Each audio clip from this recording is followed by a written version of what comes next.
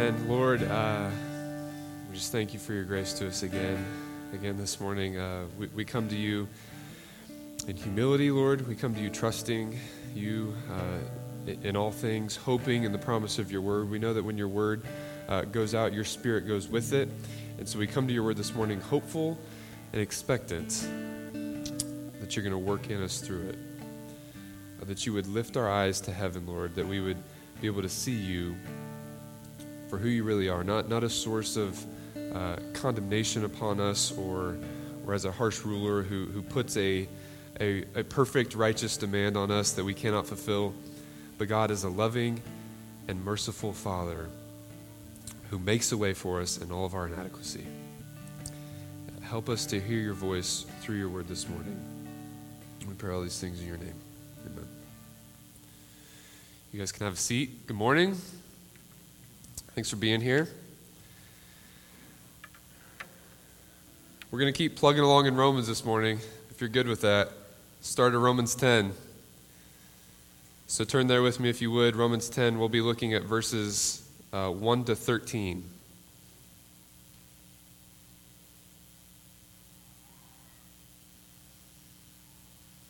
Romans 10, 1 to 13. Let me read this and I'll start in verse 1.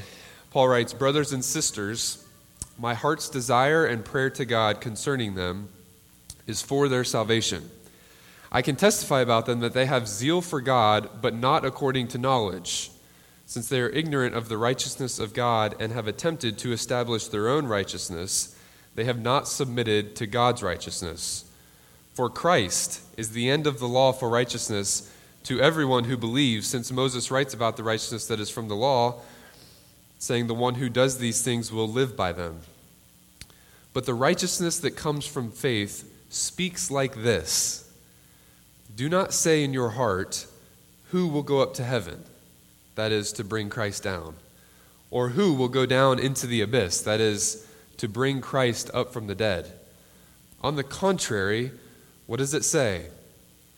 The message is near you, in your mouth and in your heart.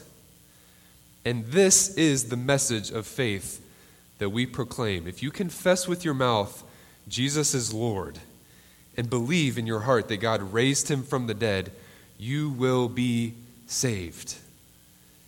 One believes with the heart, resulting in righteousness, and one confesses with the mouth, resulting in salvation. For the scripture says, everyone who believes on him will not be put to shame, since there is no distinction between Jew and Greek, because the same Lord of all richly blesses all who call on him.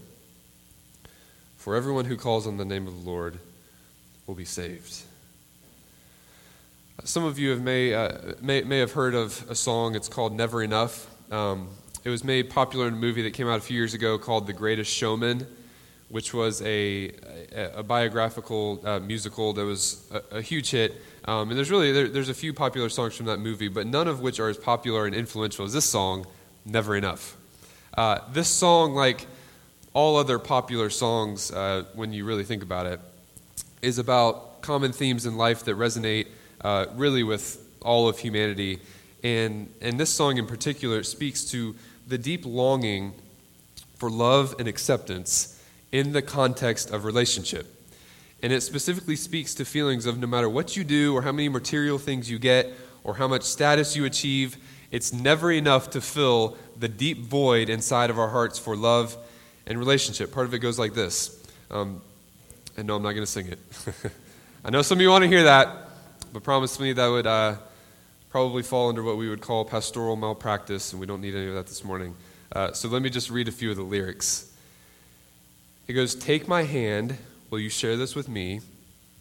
'Cause darling, without you, all the shine of 1,000 spotlights, all the stars we steal from the night sky will never be enough. Towers of gold are still too little. These hands could hold the world, but it'll never be enough, never be enough." And these sentiments combined, of course, with good performance, it caused this song to just blow up, reaching over 700 million views on YouTube and becoming one of the highest purchased songs on iTunes. This magnitude of popularity, of course, it was not isolated to one specific age group or ethnicity, demographic, culture, subculture, married, single, political, right or left. It pierced through all of that, which in turn speaks to the fact that the sentiments raised in the song, they're also not isolated to any of those things.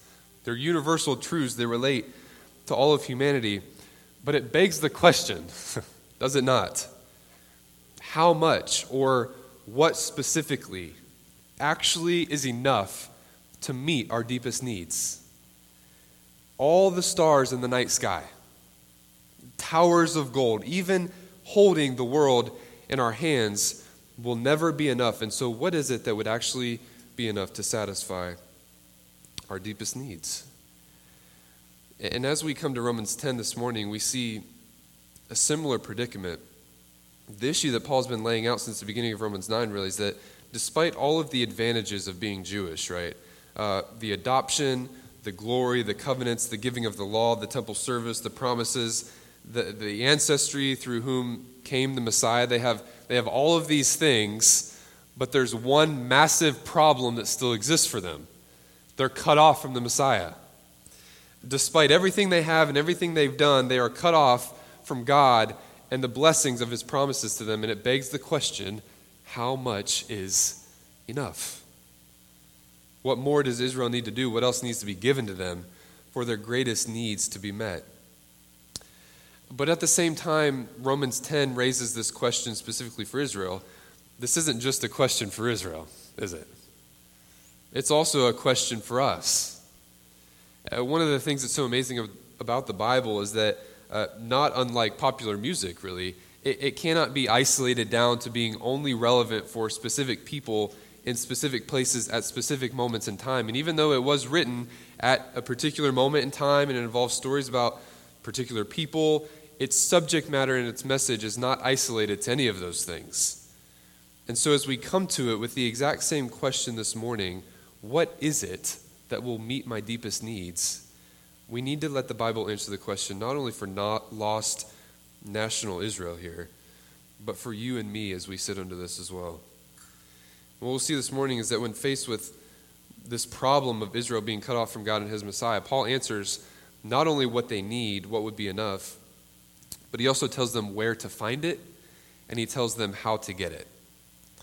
And so these are the questions that we're going to try to answer as we walk through the text this morning. What is our greatest need? Where can we find our greatest need? And how can we get it? This is what we'll consider this morning. And so first, what do they need? Paul's answer to this is somewhat surprising in light of the question that we're asking. What he says Israel's greatest need is, and by virtue, what all of our greatest need is righteousness. It's righteousness.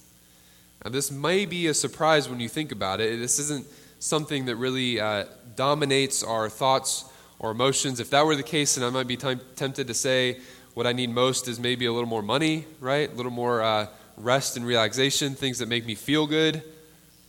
But righteousness. This is somewhat of an overly simplistic answer, as Paul, he does speak here in a way of them having righteousness, but it's the wrong kind of righteousness. And since there's really only one kind of righteousness when it comes down to it, them having the wrong kind really means they don't have any at all. This has not been due to a lack of trying, but the righteousness they need is not the one they've zealously pursued. It's God's righteousness.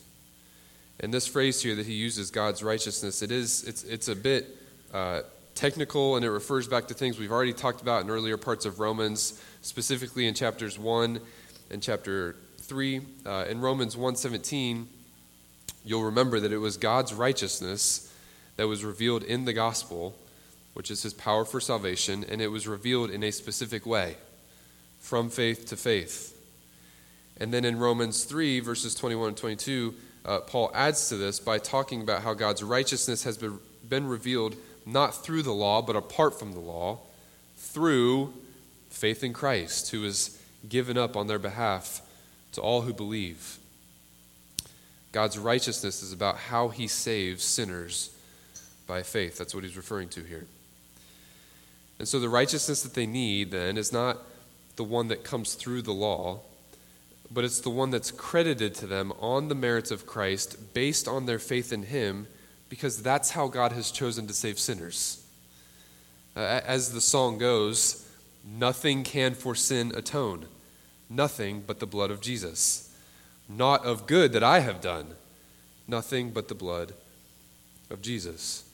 The point being, yes, God demands righteousness from us, but he gives what he demands, and he demands what he gives through faith in Christ. This is the righteousness that Israel needs. Yet this is the exact thing Paul says Israel has disregarded and failed to submit to. How so? Well, as Paul puts it in verse 9:32, if you just look back at the end of chapter 9, he says they did not pursue it by faith, but as if it were by works. And so the righteousness that they pursued with great zeal, it's not God's righteousness to save sinners by faith. It's a false righteousness. It's a self-righteousness and has not been effective. Spurgeon explained self-righteousness this way. He said, self-righteousness exclaims, I will not be saved in God's way. I will make a new road to heaven. I will not bow before God's grace. I will not accept the atonement for which God has wrought out in the person of Jesus. I will be my own Redeemer. I will enter heaven by my own strength and glorify my own merits. And oh, how often sinful men in the Bible have been described as saying this very thing with their hearts and actions, as pursuing their greatest needs through their own self-sufficiencies and their own ability to do it, and not simply through faith in Christ. Abraham pursued it by taking Hagar, and it was ineffective. Moses pursued it by striking a rock, and it was ineffective. The Israelites have pursued it through their keeping of the law, and it was ineffective. And we find ourselves in the same position all of the time, do we not? Attempting to come to God on our own terms, based not on the person and work of Christ, but on our own ability to please God through our actions and our devotion to him. We begin trusting in things like homeschool or conservatism. We think we get closer to God by talking the right way, dressing the right way, listening to clean music, only watching Christian movies. God bless you if that's you. Some of those are pretty painful. But in all of our pursuits of God by works and not simply by faith, it is all rendered ineffective. And it will never be enough for what we truly need. This reality is the very reason why our righteousness could never come from ourselves. You understand that? But rather why it must come from somewhere outside of ourselves. This is why Spurgeon concluded that nothing can damn a man but his own righteousness, and nothing can save him but the righteousness of Christ. And that's exactly what God has provided to us through our faith in the gospel. Contrary to a self-righteousness, the righteousness that God gives us comes through faith, not in the ability of man, but faith in the action of God on man's behalf. And that's because it first belongs to Christ. It's his righteousness that we're credited with when we're united to him in faith. And it's significant because it's the grounds upon which we can not only be accepted by God and brought into his people, but also the grounds upon which we receive all of the blessings of the promises of God to his people through his Son, Jesus Christ, which means, hear me, which means your greatest need is not finding the perfect partner to make you happy, or getting that promotion, or the pay raise, or having a lot of kids, or more notoriety and fame. Your greatest need is simply treasuring Christ, because he alone is your access to the Father and how you can be made right with him. And the great tragedy of Israel here, understand this, is that lacking the righteousness that comes through faith, they've been cut off from God and his Messiah. But when we really look at how Paul describes Israel's issue, it's not that they just don't understand what their greatest need is. That's not all of the story here. It's clear that Israel actually understands they need righteousness as the grounds by which they're able to come to God. They're zealous for God, he says, and they've actually pursued righteousness. But they've pursued the wrong kind, and they've pursued it in the wrong way. And the reason that that's happened is that they've misunderstood where to find it and how to get it. They have wrongly pursued righteousness through the law as if it were by works, And this is exactly what Paul goes on to address. If righteousness cannot be found in the law, then where can it be found? And if you don't get it by works, then how do you get it? The first thing that Paul tells us is that the righteousness of God can only be found not through the law of God, but only through the Word of God. We've already distinguished between the righteousness that comes through the law and the righteousness of God that comes through faith, and underneath of that lies a distinction between the sources of both of those, the law and the Bible. Self-righteousness comes inherently through the law and through the heart of the law, following what the message of the law is. But Christ's righteousness comes through faith in Christ, which is the message of the gospel and the message of God's word. This is an important distinction to make, and one that can often be easily missed as it was by the ancient Israelites. But this is what Paul alludes to in verses 6 through 8 here, when he contrasts the way that the righteousness from the law speaks from the way that the righteousness from faith speaks. And he does this through the use of several Old Testament quotations out of Leviticus and Deuteronomy, where he writes that Moses writes about the righteousness from the law in quotations, saying, "The one who does these things will live by them." That's Leviticus 18:5, and that's essentially, that's the message of the Sinai covenant, the old covenant, the law, that life can be had through keeping the law. But he says the righteousness that comes through faith speaks like this. And he begins to quote Deuteronomy 30. "Do not say in your heart, 'Who will go up to heaven?'" That is to bring Christ down. "Or who will go down into the abyss?" That is to bring Christ up from the dead. On the contrary, what does it say? That the message is near you, in your mouth, and in your heart.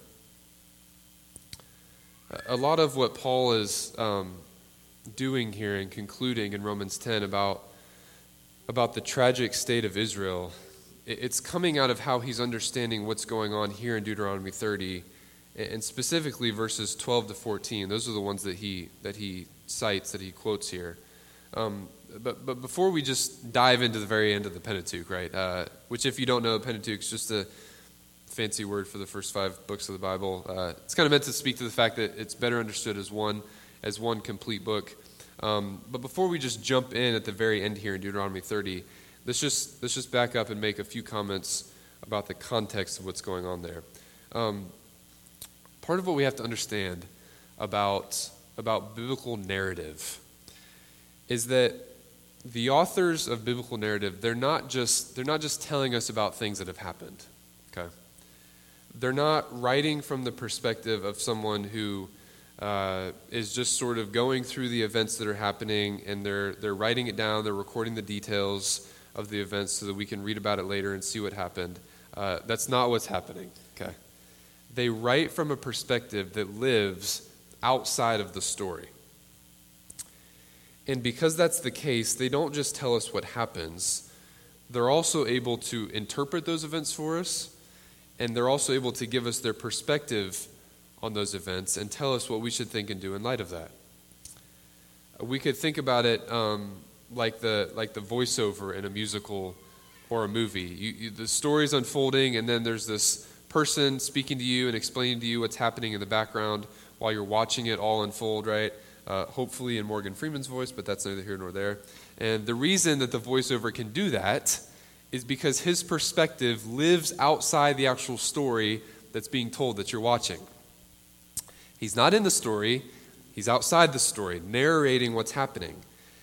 And this feature of the story, this perspective that's given, it's so important because that voice that you hear not only has knowledge that the characters in the story don't have, he has knowledge that we don't have as well. He has knowledge of what the characters are thinking, what their emotions are. He's telling us all these little things that we need to really understand, and he also has the right perspective on all of it. And so he not only tells you what's happening, he helps guide what you think about it as well. And this is exactly how the biblical authors work. They not only tell us what happened, the sequence of events, the history, they also interpret and explain it for us. And they tell us what we should think about it. And so when we come to the end of the Pentateuch here, and we see Moses begin retelling a lot of the history of Israel that he's already told here in Deuteronomy. We're not just looking to fill in parts of the story that we might have missed the first time. We're primarily concerned with what the author thinks about everything that has happened and what he thinks should be done about it. And that's exactly what he gives us. But what's so unique and profound about the end of Deuteronomy, what we're about to look at, Deuteronomy 30, and the end of the Pentateuch, is not only is Moses, the author, giving his perspective on the things he's writing about, but this is like the big end reveal, right? Where it's all pulled together and the whole point of the story is explained and made clear. If we could keep this idea of like the voiceover going and what that does, we could think about this specifically as maybe like how it works in a Sherlock Holmes movie or something. If you've ever seen one of those, where there's been this huge mystery throughout, and then at the very end, Sherlock Holmes, his voice comes on, right, and it begins replaying specific scenes in the movie that we've already seen, but now you're watching it with him talking over it, explaining what's happened because he's solved all of it, and he has the perspective now to be able to do that. He's figured it out. Now he's walking us back through all the important moments and telling us what we might have missed to make sure that we get it the same way he does before the movie's over. That's what Moses does here at the end of Deuteronomy. And this is where Paul goes to answer our question, where can we find the righteousness we need to be saved? And so when we go there, we see that after everything he's written about, creation, the fall, the flood, the Abrahamic covenant, Joseph, the Exodus, the Sinai covenant, the failure of the Sinai covenant, the wilderness, everything he's written about, the conclusion that he emphasizes here at the end of the book, hear me, what he explains is the need for the people to keep and cling to the message of the book that he has written and not try to keep the actual law itself. Listen to the book, not the law. You find righteousness in keeping the message of the book and what it tells you to do. Why is this significant? Well, because the message of the book, it's very different from the message of the law itself. What the book requires of you is very different from what the law requires. And this is fundamentally what Israel has missed. They've pursued righteousness through the law and not through following the message of the book that preaches the need for Christ, i.e. the gospel. The law and the Sinai covenant simply tells you that if you keep the law, you'll experience blessing. But the voiceover that we receive in the text tells us something much different because he sees that that is not possible, that it will never happen. And so the message he conveys in his book is not to trust in keeping the law. That cannot and will not save you. The message he conveys and how he tells the story is actually to trust in the promises that God made to Abraham and Isaac and Jacob, and that by having the faith that Abraham had, you will be found to have kept the law in the eyes of God. This is the same thing Paul has been preaching, ironically enough. Some of you can sense my sarcasm there. Have faith like Abraham. Be credited with righteousness like Abraham was. That's Romans 4. It's one thing to see it in Romans 4, but it's another to see it in the Pentateuch itself. And so let's just do this thing really quick, all right? It's worth spending some time on, and it's important because this is really the foundation that Paul is standing on to say everything he's saying.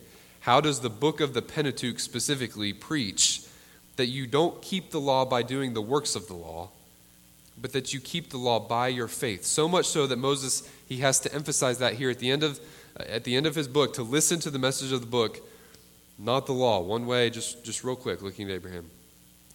In Genesis 15:6,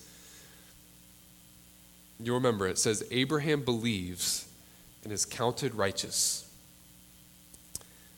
Then a few chapters later in Genesis 26:5, God says, Abraham listened to my voice and kept my mandate, my commands, my statutes, and my instruction. This is all the same language that's used to describe the law later in the book when it comes down. But the question here, of course, is how could Abraham have kept the law when at that point the law had not been given? The law didn't come until Sinai, long after Abraham was dead and gone. And so how could he have kept it? And the answer is by virtue of his faith. The point then of the story is that Abraham is the programmatic figure for the person reading the Pentateuch and asking the question, how can one be righteous? And what he shows us is that the only way to keep the law and be counted as righteous in the sight of God is not by trying to obtain your own righteousness through keeping the law. It's actually by believing in the Messiah, just like Abraham did. Now, if this is the message of the book, that the way to be righteous and keep the law is by faith in the Messiah, then take this and come back to our text that Paul is using in Deuteronomy 30, because this is what he's talking about, right? It's the message of the book, and this is the point he's making, where this all comes together. This is the big reveal, okay? The curtain's coming back. Sherlock Holmes is about to pull this thing together for us. We're going to connect the dots and make it nice and pretty before we leave here. In Deuteronomy 30, verse 14, these are the verses that Paul quotes. What he's talking about, it's the message that is very near to you, message of the book. And the one command he's giving them to follow here, by which they can finally receive the fulfillment of God's promises. Everything he's promised them, the way they receive it, is follow this one command, and that is to keep the message of the book. And what he says about that message is this, verse 12. It's not in heaven, so that you have to ask, who will go up to heaven, get it for us, and proclaim it to us so that we may follow it. This is a clear allusion to Moses going up on the mountain to speak to God, God giving him the law, and Moses bringing it back down to the people. Verse 13, and it is not across the sea, so that you have to ask, who will cross the sea, get it for us, and proclaim it to us so that we may follow it. Again, a clear allusion to Moses taking them across the Red Sea, which was intended to result in them worshiping God, but because of their unbelief, they received the law instead. And so don't say about the message, who is going to cross the sea to get it for us? And who is going to go up on the mountain to get it for us? Because that was the law. And the whole point is this: don't confuse the message of the book as if it were the same as the message of the law. In other words, what you need is righteousness. And the only way to get that is by trusting in Christ. And the only place you find that message is not through the law, it's through the gospel message of the Bible. Don't confuse the two.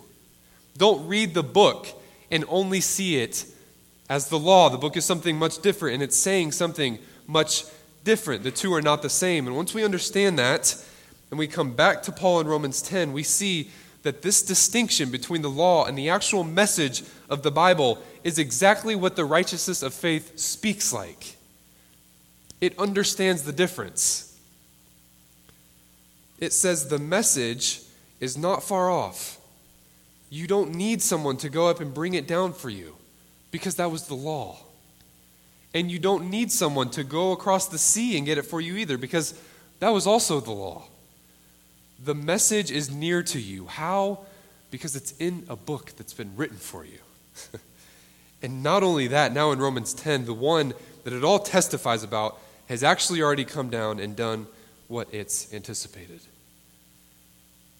When the self-righteousness of the law speaks, it gives you the message of the Sinai covenant. You live by working. When the righteousness that comes through faith speaks, it first says, I understand the difference between the law and the Bible. The law preaches salvation by works, but I read the Bible carefully, and I see it preaches a different message, keeping the law through faith in the one who's kept it for me. Friends, please hear me. This distinction between the Bible and the law, it's so important. It's so important. And please hear me that as we read about the tragedy of the Jews being cut off from the Messiah, the ultimate fulfillment of everything that had been promised to them, that at the root of that was a failure to see the exact thing that we're talking about. The Jews have missed the fact that the Bible, it's not simply a law book. Rather, it's a book that has laws in it, but all the while it's preaching to them the need for faith in Christ. Paul's clear. The Jews understood what they needed. They needed righteousness. They had great zeal for God, but they misunderstood how righteousness is found because all they saw in the Bible was a moral handbook telling them what to do. Even though they had great zeal for God, their zeal was not according to knowledge, because they didn't understand it. The very people the Bible had been passed down through, the group of people with the religious elites who literally memorized the scriptures. They could recite the words to you on the spot, had completely missed what it was saying. And I just hope that the tragedy of this is not lost on us this morning as we live in a church culture and also in a community that, as we know, is extremely driven by legalism and by rule keeping. How terrifying it is to consider that you could be that familiar with the pages of Scripture, but that blind to what it's saying at the very same time. I hope it's not lost on us that we're just as guilty of this every moment that we approach God and His Word, as if its main objective were morality. Man, I've grown up in church all of my life. I went to a Christian university. I live here now, and I've also seen this in my own heart, if I'm honest. And I can tell you, this tragic state of affairs, it did not die with the first century Jews. It's very much alive today, and just as prevalent in some places maybe. And I've been there. I've looked at my Bible, and I've not been able to see anything in it other than the right things to do and the wrong things to do. And I've had people open it up in front of me and have nothing to say about it other than do this and don't do that. And the reason that happens is that people are still falling into the same trap that the Jews did. They're reading the Bible as if it were a moral handbook for them, and not a book telling them about the vanity of our attempts at self-righteousness and preaching to us the need for faith in Christ. Left to our own capacity, the only thing that we have is a self-righteousness that is ineffective, and it does not save. And that's all that the law, even in its perfect morality, that's all it has to offer. Completely ineffective. But the Bible preaches grace and the righteousness of Christ through faith, which is our greatest need. Paul tells us that the place we find that is through the message of the gospel in the scriptures, not the law.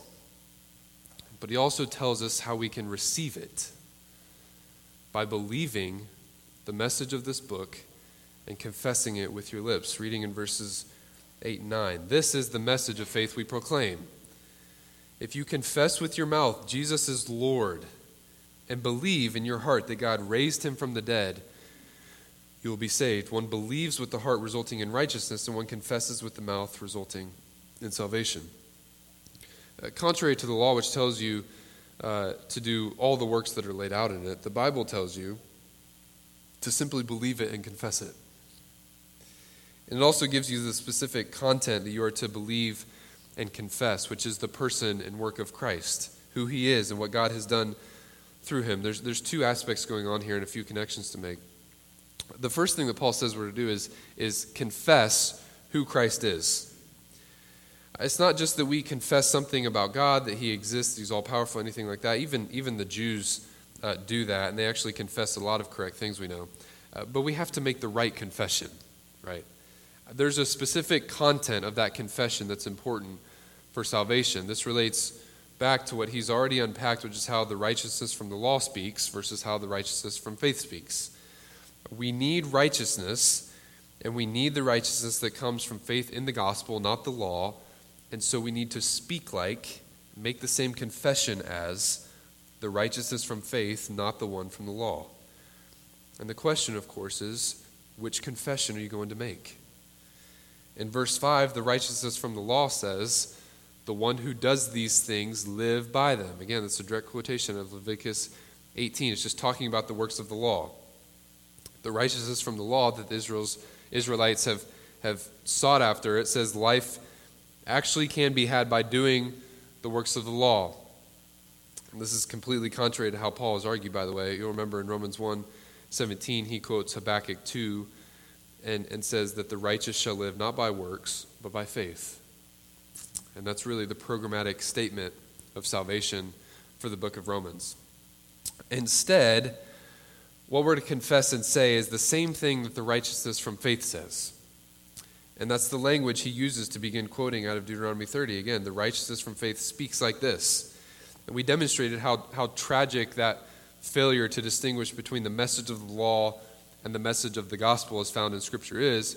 But also at the heart of this is not just a distinction between two messages. Also at the heart of this is the recognition of who Christ is, right?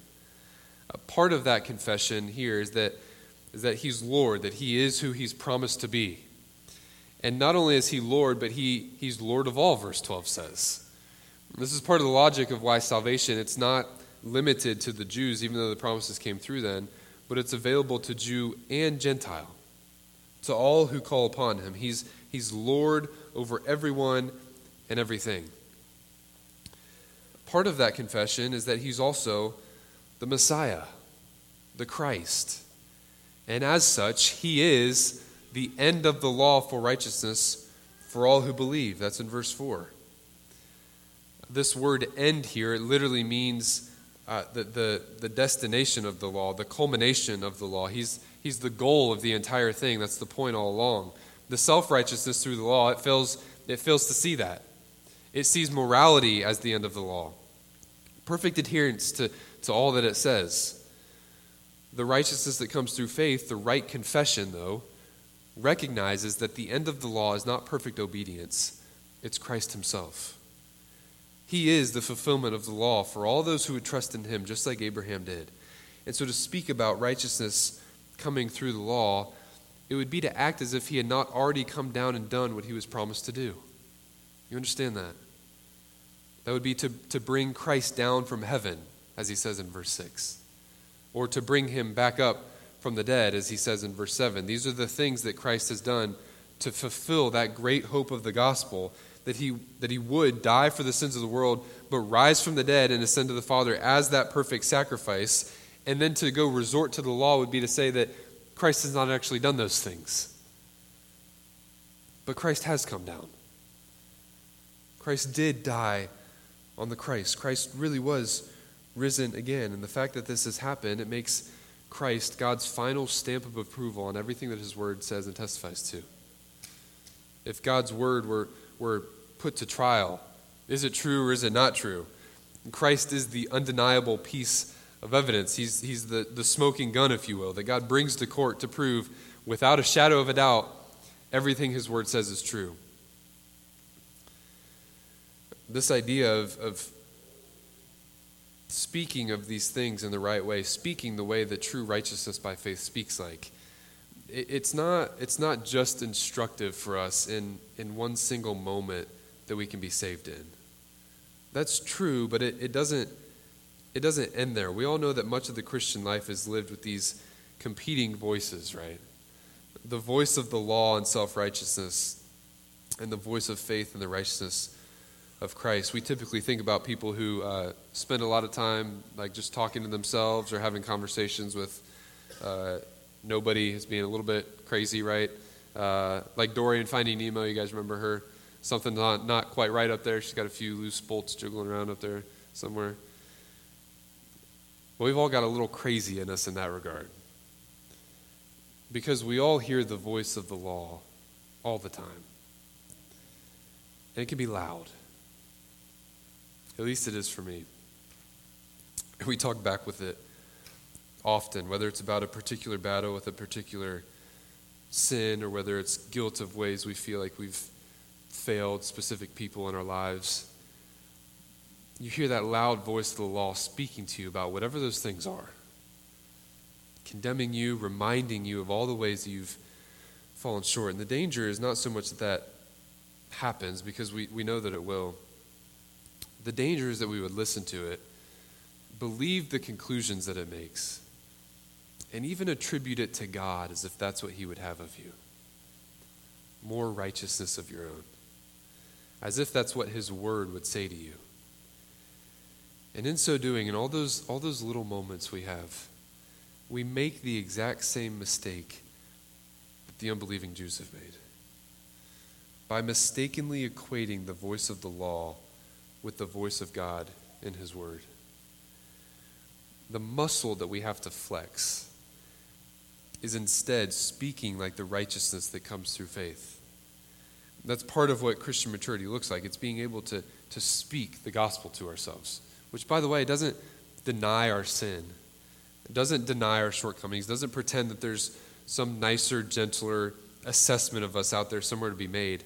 But it also doesn't just leave us there. And it provides us with an actual way out, an effective way out. The law is never enough to cure you. It's not what you need. But the gospel tells you that your greatest need is not, it's not just victory over that particular sin in a particular moment, or more patience with your family, or self-control and anger, or whatever that thing is. It tells you that your greatest need is God himself. It's the righteousness that God requires. And that the only way to be righteous is to set aside every bit of your striving and simply trust in him to provide it for you. That there is grace and mercy in Christ that you can freely have if you just believe in him. And this leads right into the second part of the formula that Paul lays out as we begin wrapping up this morning. We have to confess what the Bible says about Jesus is true, that he is who the Bible says he is, but we also have to believe that the content of the gospel is true. The right confession at first requires the right beliefs. And this belief of the heart that it talks about, it is the great fulfillment of Deuteronomy 30, in a lot of ways the hope of the entire Old Testament, right? It's that the heart could believe, not keep the law, that the heart could first believe in God's promises through his Son. Remember in Deuteronomy 30, verse 6, the entire hope of Israel actually being able to love God and live long in that land, the promised land, is predicated on the fact that God will circumcise the heart so their deepest problem of disbelief can be overcome. Everything hinges on this specifically, the choice that they have between life and death, or prosperity and adversity, blessings or curses. Are they going to live in that land that God promised, or be exiled out of that land? Life with God or life in separation from God? The righteousness of God, what is actually enough to save you, it all hinges upon whether or not they love God and trust his word. And part of what we can't miss this morning, especially on the heels of Romans 9 even, and these deep, challenging truths about God's purposes and election and the priority of his glory in all things, what we can't miss here is the complete simplicity of what our response should be to all of it. And not only all of that, but the complete simplicity of what the gospel asks of us compared to the complexity of the law's requirements on us. There are endless philosophical questions you can ask about the ways of God, things we'll never understand, and there are pages and pages and pages of laws to be followed, but the response that God asks of us to all of that is incredibly simple. As Moses said in Deuteronomy 30, there's one command that this book gives you, and it's to love God the way that Abraham did. It's been brought near to you. It's in your heart, and it's on your lips. Trust in his promises. Listen to his word and believe what it says, and that's it. That's all it takes. Everyone who does that will be with God forever. And so as Nate comes back up to close, the question for all of us this morning is, will we do that? Will we continue to call on the name of the Lord, trusting him to save us? Whether that's for the unbeliever who might be considering this for the very first time, will we continue to disregard the righteousness of God who saves sinners by faith? Or will you come to him in humility and faith, trusting him to provide you with your greatest need? Or whether that's for the believer who's been walking with Jesus for several decades, will you resort back to a self-righteousness that trusts in self more than in the righteousness of Christ? The message is near. It's on your mouth. It's in your heart.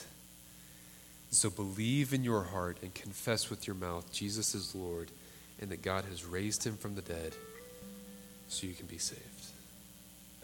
Let's pray.